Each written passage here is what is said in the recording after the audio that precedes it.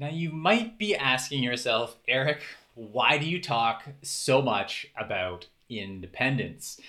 And I want to share a story with you that, maybe help give you a bit more context in terms of why I talk so much about independence. But before I do that, even I want to talk about when I'm talking about independence. What am I talking about? So when I'm talking about independence, it's supporting your loved one to develop the motivation and the ability to do more of the everyday things on their own, or maybe with a little bit less support. Okay.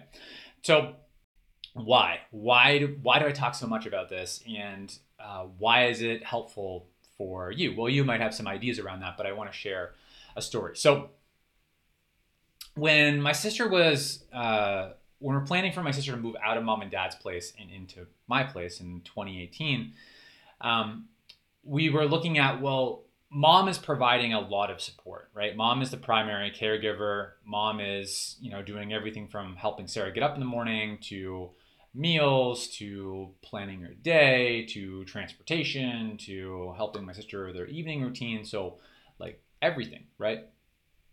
So, how do we even go about thinking about shifting away from mom doing all of those things, right? If mom wasn't doing all of those things, how is Sarah going to have her needs met?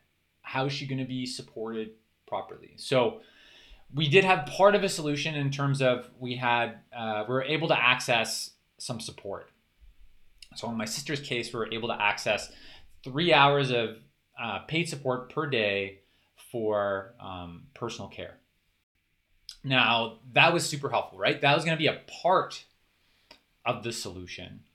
But we also knew that my sister was going to need more support than just those 3 hours a day. So we're figuring out, well, how? Like, how are we going to make that happen? And the reality is that we're vastly underestimating Sarah's capability. Vastly underestimating Sarah's capability. We, I guess prior to that time period, really had thought of my sister as incapable and held very low expectations on my sister. And this is the reality for many people with developmental disabilities, and maybe for you and your family as well. So we needed to switch out of that mindset, and we started giving my sister more opportunities and providing her support and coaching to be able to grow.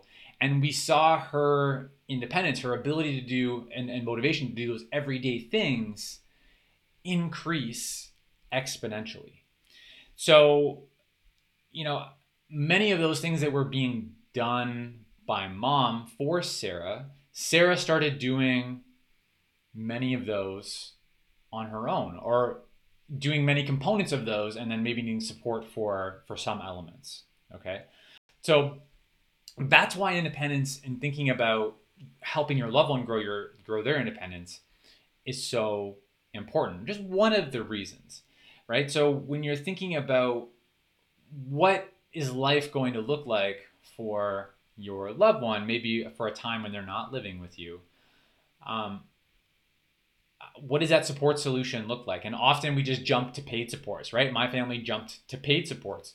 And the reality is if mom wasn't doing it, like, it was either going to be paid support or it was going to be Sarah learning how to do new things and growing her independence, so her capability, or maybe it was going to be some natural supports, right? So we can consider kind of a mix of those things rather than just being locked in on paid support, because often we don't have the access to paid support or good paid support or the right paid support. Really helping your loved one grow their independence is a forgotten thing. And I'm I want you to start to think about it, because it is something that you can work on now. It is something that you can work on during the COVID time period. It's something that many families have supported their loved one to grow tremendously during this COVID time period, right?